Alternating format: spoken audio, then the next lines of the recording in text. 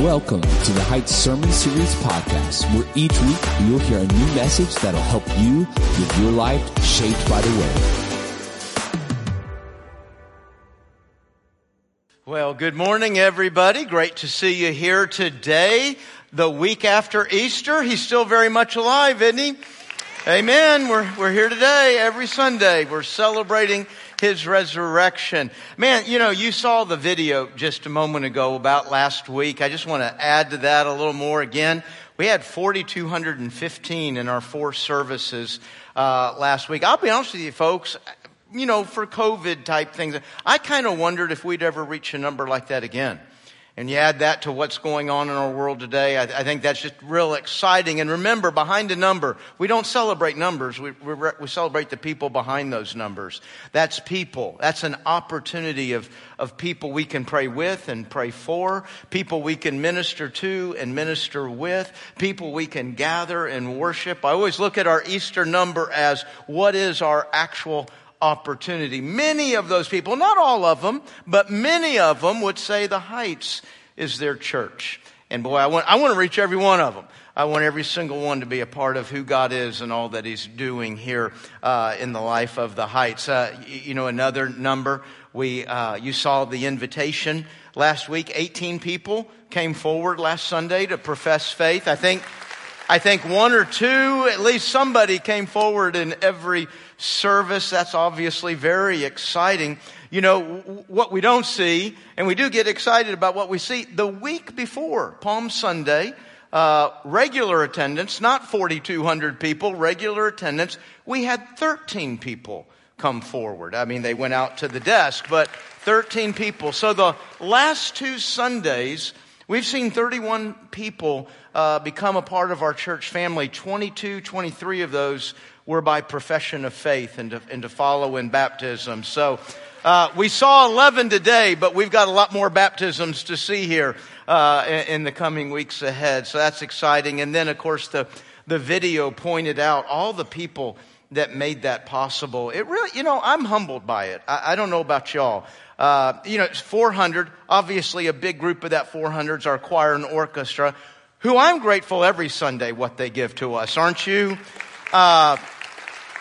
What you don't see in that, we see them up here just for a few moments. But I saw them last week. They got here at 3 o'clock on Saturday. They probably got home about 8 o'clock. They were back here Sunday morning before 8 o'clock, and we're here till about lunchtime. When you think of all the things we want to do on a holiday weekend and family, boy, it's real hard to do that. And they really gave a lot so that we could reach 4,200. And then when I say they, the choir, the orchestra, many of the people on our prayer team, our children's team, our parking lot greeters, they were all serving multiple services and many of them both days. And I just find that humbling to think I get to serve along Christ with these people and have such a reach out into our community. So thank you for all of you who did that. So we're back today. We're on to the next Sunday, and today's starting a series in Genesis. What a profound and important book, answering big questions. Who am I?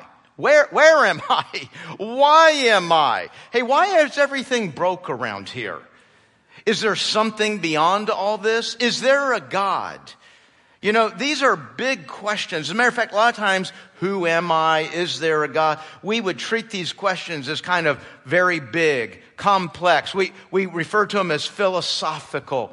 And man, there's no doubt. There's some deepness, some complexity to those kinds of questions, but there's also some simpleness. There's a real simplicity, a real straightforward way to answer these questions. I think Genesis is what helps us to do that. Genesis, laying these foundations, starting points, a beginning. Man, think of some of the incredible things we're going to see in Genesis. We're going to see God, light, male, female, a tree, a murder, a tower, a flood, a people. All these things. And when we see these things, folks, we're going to see things for our life today. May have happened way back when, but we're going to see things for right here and right now in our lives. I think I could take a challenge from anybody. Show me a problem, an individual, a home, a nation. Show me a problem, and I'll draw a direct line straight back to Genesis, where as an individual, a family, a nation, we've walked away from a starting block God gave us. We've walked away from a foundation, a truth that Genesis gave us. It's that big. It's that profound what we're going to see. But don't think it's complex and difficult to understand. Real, I think, simple and straightforward. So that's why I say, hey, I think maybe the way forward, let's go back to the beginning. Remind ourselves of that foundation that God has laid. I will be treating Genesis like a history book. No, not your sophomore world history book. You think about your normal world history book. What has it got in it? Well, I think the goal would be all the major events, people, all the major dates that we need to understand world history or Virginia history. And no, Genesis is not giving us all the major events, dates, and people. That's not its goal. Its goal is to select very key events that help you and I answer questions like what and why so that we can navigate right now. Let's look at a list of major things, key events that God gives us the history on, the what and the why on. You see a list here, the beginning of, now the first one's pretty big, right? The universe. We got the beginning of that, but then it gives us the beginning of humanity, the Sabbath, marriage, sin and brokenness, the family, civilization, government, nations, Israel. Yes, in those things right there are things that you're going to need. Even some of those, nations? I don't need that. You'll be surprised. It's all there. When I look at that list, the one that stands out to me, the Sabbath. And the reason that stands out to me is it doesn't seem as big as the other things, right? I mean, it seems kind of a small thing. Hey, go to church on Sunday. Can't do this. That's not really what that's about right there. And I think actually it might be bigger than we think or see. I just said a moment ago, take any problem and I'll trace it back to something we've walked away from in Genesis. Man, think about how much we talk today. And it's not new today. We just talk about it so much more. Mental health. And I would say, folks, mental health, spiritual health, physical health, relational health is all directly tied to a rhythm of life that God gave us. The Sabbath is not a religious statement. It's going to become one later, but that's something God gave to all of humanity. That's a part of the creation order, and we walked away from it. And so we'll come up with all kinds of ways to get ourselves healthy as we remain completely broken and don't take advantage of what God's given. So we'll look at that. We'll see those things. So there's a list of the key historical moments. Would there be other important things that happened during these things? Yes, there are other important things. But that's what God gave us to build right here and right now. Now, I'm going to be treating, I just used the word, I'm going to be treating Genesis as history. It is giving us historical data, historical events to all that it speaks to. I do believe God created the world in 6 days. 6 24-hour days. What about the first 3 when there wasn't a sun? We'll get to that. We'll get there. I believe in 6 days of creation. I believe God created Adam and Eve. He created a man and a woman, distinct, a unique event, not the end of a process that he kicked off. I'll try to show evolution, and I'm not really getting it. This sermon series will not as much be about the science of Big Bang and evolution and creation. Go to Answers in Genesis. It's phenomenal. Articles, books, so many things you can get help on understanding of the science of that. But folks, God did not kick off evolution. Evolution is a process of dying. God didn't say, here's evolution, and then declare it good. He said, here's a man and a woman, and that's very good. So that's not the end process of evolution. Now, I want you to understand something. Nothing I've just said in any way contradicts science. So That's not what I read or heard. I mean, like, doesn't it all kind of contradict what's in Genesis? No, science does not. Scientists do. And you know, right now, and by the way, science is not our enemy. The Bible doesn't tell me how to fix a broken leg. The Bible doesn't tell me how to handle cancer. The Bible doesn't tell me how to put a man on the moon. The Bible doesn't tell me how to do a lot of things. So science is not our enemy, but we need to understand how science works. Because what we tend to believe is they're just dealing with facts. No, they're dealing with facts that they have an agenda with. We all have it. Nobody looks at things without looking through a lens, without having an agenda. We all do that. And scientists are the same way. They want to look at a world where there is no God. That's their operating principle. They can't prove it. No science says that, but that's where they're starting. So they look at all the evidence with the confidence, with the belief that there's no God and that nothing put something here. Actually, nothing put everything here. I actually think that takes a little more faith than what I believe. Now, I can't any more than the scientists. When I say I can't prove there's a God, not in a laboratory, not like that, not this hard evidence, but I can look at the evidence. The Bible tells me how to look at the evidence and see God in all of it. So I take a step of faith. They take a step of faith. And then we go and look at the evidence. Evidence does not deny creation. Evidence does not deny that a man and a woman were created in a distinct moment and event. So I don't think that comes as a shock to anybody in here. I hope not. At least that I'm saying it. But that's how we'll be kind of approaching this as we move forward. Now, if you've been around here much, you know when I start a new book, the first sermon is not, okay, let's turn to chapter 1, verse 1. We'll get to that next week. What we're doing today is kind of getting an introduction. We're getting a context. We're doing a high flyover and getting a feel for what we're holding in our hands when we open Genesis. So, where is Genesis in the Bible other than the first book?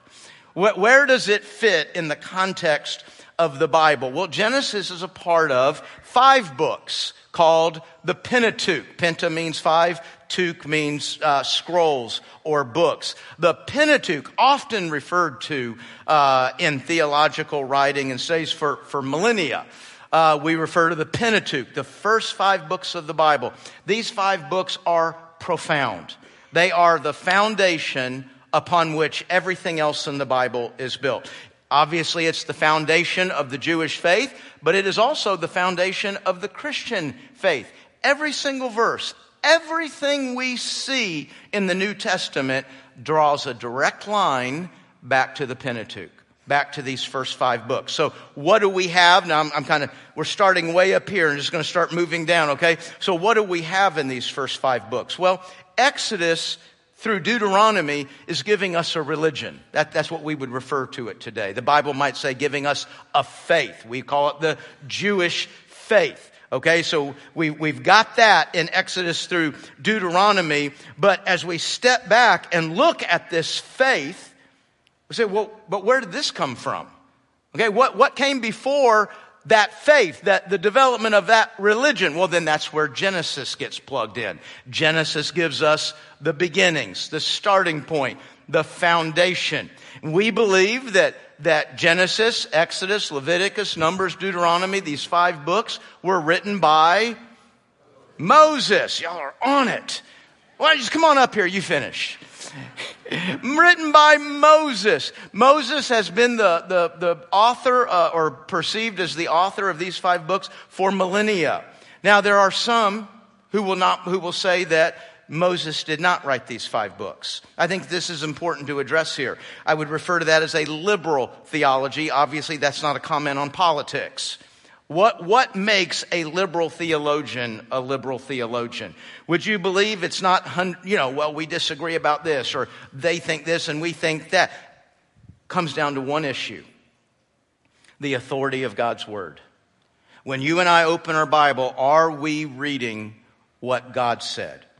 I believe for the most part, if you go to this church, we believe this is the holy, Word of God, the authoritative Word of God. God inspired. Now, what does God inspired means? God didn't give dictation, okay? Isaiah, Matthew, Luke, they weren't right. Hey, could you say that last line again? I missed that.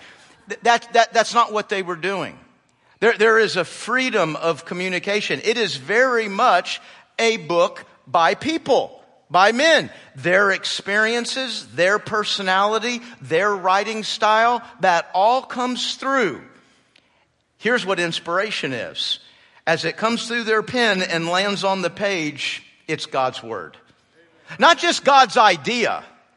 The word on the page is God's word. The phrase is God's phrase. The sentence is God's sentence. It's not just an idea. Every bit of it is God's word. So the more liberal theologian wants to attack that authority. And one of the ways they do that is by removing the people that we know wrote these books. So they'll say Matthew didn't write Matthew, Luke didn't write Luke, Paul didn't write Romans, Moses didn't write these first 5 books. Again, what's the evidence that made them say, hey, gosh, there's no way Moses wrote this. I mean, here it is, very clear. What was it they were looking at that had to come to the conclusion, we've got to find out who really wrote this? There is none. A little bit like the scientist. I put on a set of glasses. This is the way I want to see it. I don't want to see this as God's book. I want to see it as a book written by people that I can pick and choose. I can be inspired by some stories, dismiss some others, right? I read it, it makes me a little nicer person. I try to be kind today. I was inspired by that psalm. But don't like this command. Don't think that really fits well today. And then that's where you see all the differences. It all begins with how they look at God's word. But there's nothing in those 5 books that demands we see somebody other than Moses. What they usually will say is there's a multitude of writers and editors in these first 5 books. You know, there was an original group of people. They started scratching out ideas.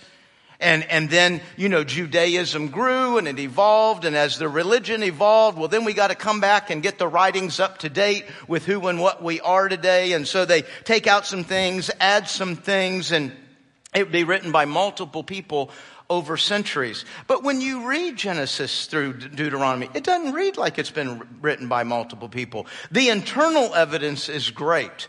It reads like it's been written by one person. There's a common grammar, a common vocabulary, common style. You know, we have words we use today in the 2000s that we didn't use in the 1900s, right? And some words, it's not just that we have new words. We have some words that have entirely different meanings today than they would have had in the 1900s or the 1800s. Well, guess what? That was true when Moses was writing also. And if you have a multitude of writers spread out over a long time, guess what you're going to see? New vocabulary sneak in. A new style sneak in. And that's just not there. The evidence is real strong. You know, I said a moment ago, millennia. People have believed that Moses wrote these. Now, when I say millennia, and that's a big word, isn't it? That's a lot of time. Don't think about the recent, you know, the millennia next to us. Think about the part of that millennia that was next to Moses. You know, folks, there was a point where Moses died, but there was a lot of people there when Moses died. And now fast forward 80 years. There's a person that's 92. I was 12 years old when Moses walked on this earth. I saw what he did. I knew what we were all talking about. I knew about these writings. Generally speaking, we don't like lies. And so in the beginning of that millennia, the beginning of people believing Moses wrote these, hey, I was there. That's not true. I know the person who wrote. We all knew the person who wrote that or contributed to that. People are going to jump up and say, because that's what we do. We don't like to see lies flourish. Guess what? Everybody jumped up and said Moses wrote this, and everybody agreed, including the people closest to that historical time period. So what do we have in these 5 books? Genesis gives us the beginnings. Exodus gives us the people. Leviticus gives us the moral code of God for those people. Numbers gives us what happens when you wander away from God, when you wander away from his moral code. And Deuteronomy reintroduces the moral code to a regathered people ready to enter the promised land. Reads like one story. Now, I just talked about inspiration. Genesis is kind of interesting. I think it's different than a lot of the rest of the books of the Bible in that how God gave that to Moses. Because Moses lived in the 15th century. Creation did not happen in the 15th century. Abraham did not walk up Mount Moriah with Isaac in the 15th century. That all happened way before Moses. I say that when Isaiah wrote Isaiah, he was there for that. He was watching it. When Moses wrote Exodus through Deuteronomy, he was there for that. He was an eyewitness of these things, the giver of that speech or whatever it might be. But he wasn't there for any of Genesis. That's unique for the rest of the Bible writings, the rest of the writers. So you wonder, how did Moses get that information? I actually think maybe on Genesis, it was maybe a little closer to dictation. Guys, as you sit down, get a pen, you're going to have to write all, you didn't see any of this. I'm just going to have to give you this. I'm going to have to tell you it happened. And I started thinking, are there other places where there's dictation? Well, yeah. With Moses, Mount Sinai, the Ten Commandments. So we know there's a few places where what it means to be the inspired Word of God is they just sit down and took dictation. I think probably on Genesis that was the case because it all happened well before Moses. So we've got an author, but what about a time and a setting? So look at this up here. I got this from Wilkinson and Boa in their commentary, Talk Through the Bible. I like the quick summary that they have. Chapters 1 through 11 takes place, the setting, in the Fertile Crescent, sometimes called the cradle of civilization. That's North Africa, kind of going up on the east side of the Mediterranean, what we would then call Middle East. So North Africa, Middle East, that's called the Fertile Crescent. The timing of that, of what's taking place in those chapters would be 4,000. Now, obviously, I believe in an early earth, or young earth, but there's parts in Genesis, first of all, where we really don't know how much time was taking place in there. So 4,000, and that's why I put the word earlier. It might be 6,000. It might be 10,000. I don't think it'd be much more than that. But roughly around that time, 2090 is the events of Genesis 1 to 11. Now, when we get to Genesis 12 and that 2090 date, now we're able to link up not only what the Bible says, but with other historical documents and the dating of other things. And we can say, hey, wow, Abraham's life, 2090. We know that's when that was. So 2090 to 1897 is the dating for Genesis 12 to 36. That takes place in what we would know and call Israel. And then 37 to 50 would be, that's the life of Joseph, takes place in the 1800s BC. We are tracking on BC, right? 1800s BC, and that took place in Genesis. Let me show you one other thing that will have absolutely no encouragement in your life this week at all. I understand today's information sounds a little bit like a lecture. Won't necessarily help you wake up tomorrow, and this would be a big part of that. But I want you to understand Genesis and the whole of it. Remember, this is a tag that goes on front of a whole bunch of sermons. So Moses has a clear kind of way of shaping Genesis. And it's with the word, the generations of. Now, you don't see that in the opening sentence. The opening sentence in Genesis 1:1 says what? In the beginning. That's right. So that's what we see in Genesis 1:1. But when we turn to 2:4, 5:1, 6:9, 10:1, on down through the list there, you clearly have these sections where it's the generations of. That's kind of the marker that he uses to move through Genesis. And we've got a theme. You know what the theme of Genesis is? Blessing. Blessing. I think it's super important to know that. God is a God who blesses. God is a God who wants to bless you. Now, here's why that's important. Because we might be reading along in Genesis and go, gosh, why did God put the tree there? It seemed like all this mess wouldn't have happened if that tree wasn't there. Why'd God put the tree there? Why'd he kick them out of the garden? Why was there a flood? Gosh, that seemed to be overkill. That was a pun. That's supposed to be, get it, overkill? Because the whole earth died. Okay. See, we might ask questions like, why did that happen? Do you know, as we walk through this, as you read this, hey, there may be some things you feel like you get an answer that resolves and takes care of that question. Maybe some other things, I don't know if I quite see the answer, if I quite understand why.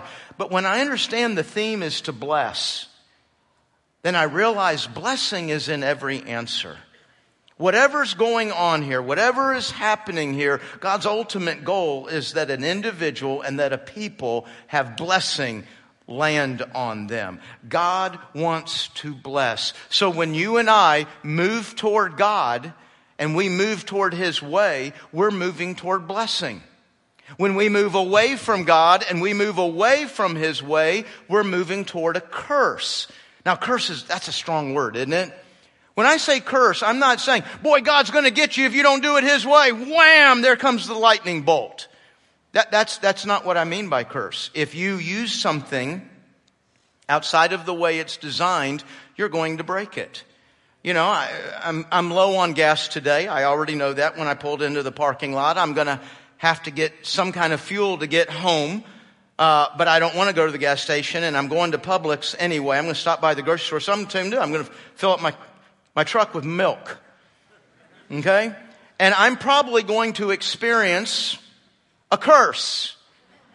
And that's not because the people at Nissan now hate me. It's not because the people at Nissan said, oh, we're going to show you. No, people at Nissan said, we designed this, and it doesn't work with milk. You want to put milk in it, that's your decision, but it ain't going to work. Okay? Folks, that's why God's given us Genesis, why God's given us the Bible. He's the designer. He knows how everything works. If you move away from God and His way, you break things. It's just as simple as that. Move toward God and His way, and you experience the designer's intent. You experience the blessing. Okay, let's wrap up here. Oh gosh, don't you hate when a speaker says we're almost done and then go on like 20 more minutes? I'm not going on 20 more minutes, not even 10, okay? Finish with key verses and a key chapter. Key verse, okay? Now, this is somewhat of a subjective statement. Somebody else might come in and say, no, this is the key verse, okay? I'm going with 2. Chapter 3, verse 15. Now, it might be kind of awkward to just pull that one sentence out, because when you look at what's going on in chapter 3, there's been a fall, and God is now speaking to each person involved in the fall and letting them know the consequence. This is God just speaking to one of them. Why am I calling this a key verse and not one of the others around it? Because the rest of the Bible is about this verse taking place. This verse getting fulfilled. In this verse, God is speaking to the serpent, who is the embodiment of Satan. And he's talking about the enmity between you and the woman, between your offspring and her offspring, between your seed and hers. He shall bruise your head, and you shall bruise his heel. You know, folks, when I read that, I would not see Jesus and the cross. But since I have seen Jesus and the cross, I can come back to this and go, oh, that's what God was saying right there. This verse is called the proto-evangelon, the first announcement of good news. And he says to the serpent, hey, you're going to get away. You're going to strike a blow. But ultimately, from Eve's seed will be one who crushes, one who bruises your head. At the cross, did Satan strike a blow? Yes. Yeah, Jesus died. But at the end of it, who struck the greater blow? Jesus. He conquered sin, death, and hell. He conquered the grave. He rose again. So this is the first announcement of that. And by the way, look at the beauty of this. Even in judgment, look what God is saying. Eve has just monumentally failed. Monumental failure. And in the midst of that, God says, hey, Eve, through you, from your seed, will come one who will fix all this. I mean, he holds out hope. Not just hold out hope, but says, through you. Through you came all this mess, along with Adam. But through you will come an end. Man, don't you know Eve heard that? And came the first birth and the second birth, Cain and Abel. And hey, maybe this is what God's talking about. Maybe right here, right now, one of them is going to be the one who's going to crush the head of that serpent. And then Cain killed Abel. That seemed to wipe out both of those options. But there was more children and there was more grandchildren. I'll tell you something I believe with all my heart. Eve never stopped looking.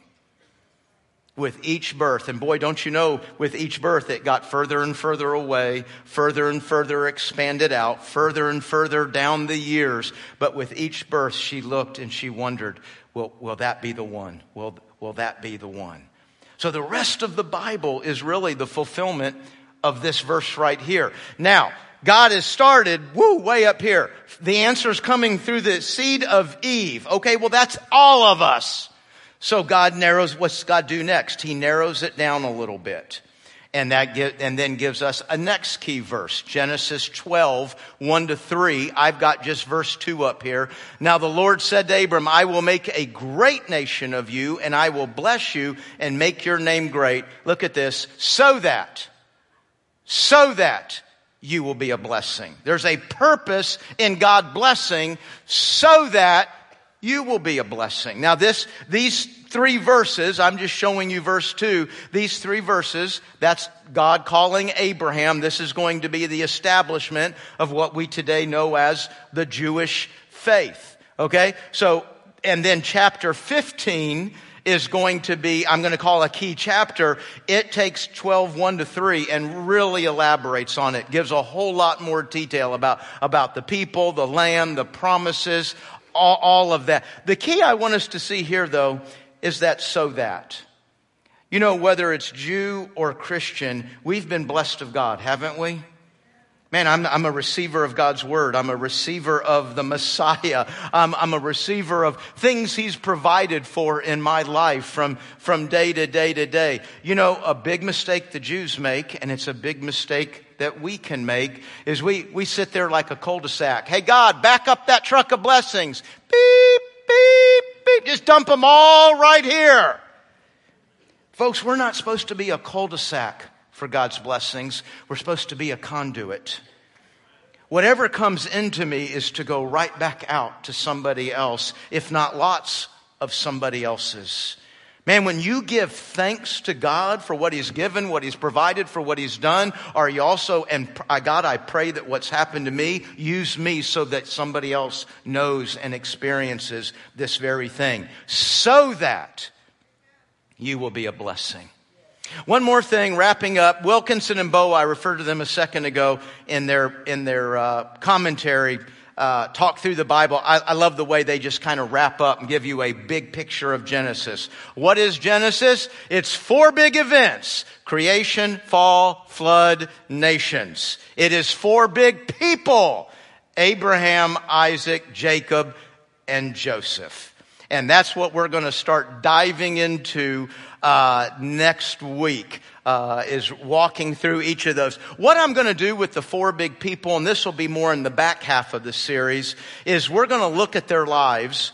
And think of these folks. These are 4 people that, just like God showed us creation, here's the lives of 4 people that He's showing us. These are foundation lives. God is using their lives to give us foundational principles. So we'll study those 4 lives and try to get 1-2 messages out of each of them, some principles for living. Over half of the series, though, is going to be in chapters 1-11, those 4 big events. This is the only series I've started where I'm not really sure how many messages. When I say only ever in my whole preaching life. I always knowing, okay, this is sermon number 1 and it's going to be this many. And maybe every now and then I've added one or I've had to take one out. This one, I've got 25 messages. There's quite a few of them. Like Joseph. That's Genesis 37-50. I have 1 message planned for that. Y'all all have almost no chance of hearing that in 1 message. You know how long I preach anyway. Can you imagine me covering 13 chapters? Bring a sack lunch. So there's a whole lot of these messages where I'm going, I don't know why I'm planning it. I want to finish it at some point, right? Before Jesus returns. I'm planning on finishing before Thanksgiving. I'm already feeling like we might be celebrating Christmas Eve by looking at the last chapter of Genesis. I don't know. We'll see. I told Bob Royce writes a lot of lessons for our life groups that do sermon-based. You know, they're going right along with me in what we study in life group. I've already good luck trying to figure out where I am. I gave them an outline. I said, there's like a 10% chance I'm going to follow this.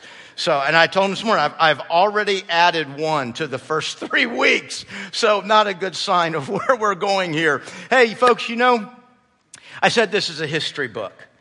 You know, when you hear the word history, we immediately think people.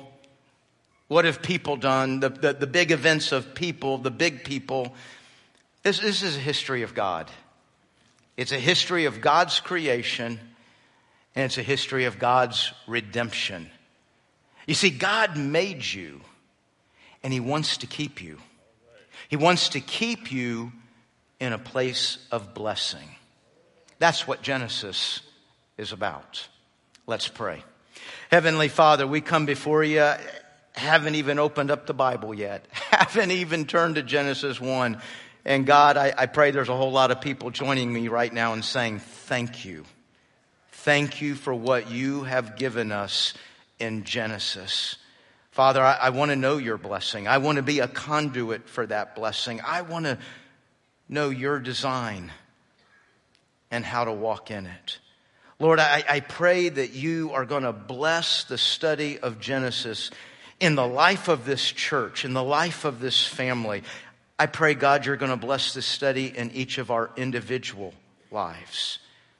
Lord, I pray we're going to see the beauty, the power, the wisdom, the creativity that is you in these foundations. God, I pray that the study of Genesis is going to have a great impact on our love for you, our faith in you, and our desire to obey and walk with you.